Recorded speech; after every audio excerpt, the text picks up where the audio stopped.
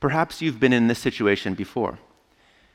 You invite some friends on an outing or over for dinner, and at first everyone seems excited. So you start making the arrangements. But as the date of the event draws near, your friends start to call and cancel. They all have good reasons, of course, but you suspect that the real reason is that a better invitation came along. The last 3 Sundays, we've heard 3 parables with a similar theme. They are all about an invitation that is initially accepted, but ultimately rejected. In the parable of the 2 sons, the second son says yes to his father, but doesn't end up going to work in the vineyard. In the parable of the wicked tenants, the tenants sign the agreement with the owner, but will not give him their part of the bargain at harvest time. And in today's parable, there is a wedding invitation that is initially accepted, but ultimately rejected. Now, we can learn a lot from this story because the different ways that the invitation is rejected show us, by contrast, what it means to truly accept God's invitation. Well, the first step, as everyone knows, is to RSVP. Summers are busy times for weddings. It's not uncommon to get several wedding invitations and then to have to decide which wedding to attend, or to decide between attending a wedding and going on a vacation or some other event. But notice how the parable concerns not just any wedding, but the wedding of the king's son. This wedding would have been not just a social event, but a great occasion of state. And attending would be a way of expressing loyalty to the legitimate successor and heir. And this is why the rejection of the invitation would have been so offensive and unthinkable. For subjects to refuse the king's invitation is tantamount to rebellion, especially because those who were invited had already agreed to come. Much like today, in the ancient world, wedding invitations were sent out twice, or at least twice. Once far in advance, like we might send out a save-the-date card, and then again closer to the event. So those invited had already returned their RSVP cards. It was only at the last minute, after all the preparations had been made and the food was on the table, that they refused to come. Some resuming their daily lives, others declaring outright revolt against the king by killing his servants. And here is the story's warning. We must not be like the seed that fell among thorns in the parable of the sower. We must be careful to not let the gospel message get crowded out by worldly pursuits. Accepting the invitation is not just putting the save-the-date card on the fridge. It means choosing to attend over all other engagements of life. But this waffling, this indecision, is what Jesus saw happening in his ministry. He was calling people to repent and return to God, but many were not willing to come to God in the only way possible, by way of repentance and faith. It's this rejection of the Messiah and his message that makes these guests unworthy. And the very words Jesus uses here anticipates his lament over Jerusalem. O Jerusalem, Jerusalem, the city that kills the prophets and stones those who are sent to it. How often I would have gathered your children together as a hen gathers her brood under her wings, and you were not willing. To accept God's invitation, we need to RSVP. We need to make up our minds to attend, but we also need to show up. As a result of the first refusal of the invitation, the call is opened up to all people. In fact, the king's servants go out searching the back roads and collect all they can find, both bad and good. That phrase always surprises me, both bad and good. If you're like me, you might be thinking, what is God doing inviting bad people into the kingdom? I think this is actually true on 2 different levels.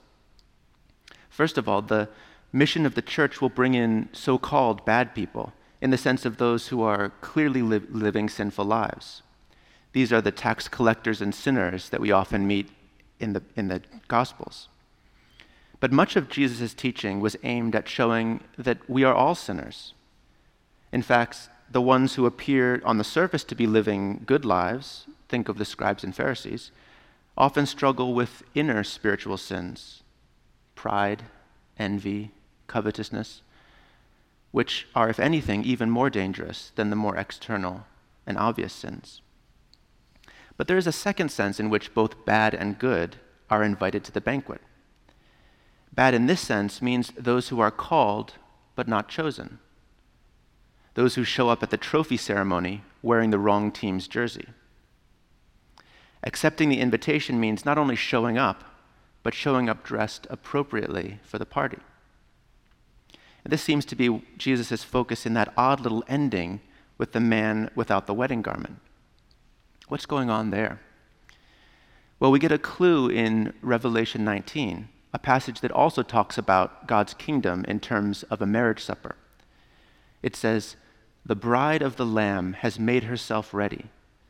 It was granted her to be clothed with fine linen, bright and pure, for the fine linen is the righteous deeds of the saints."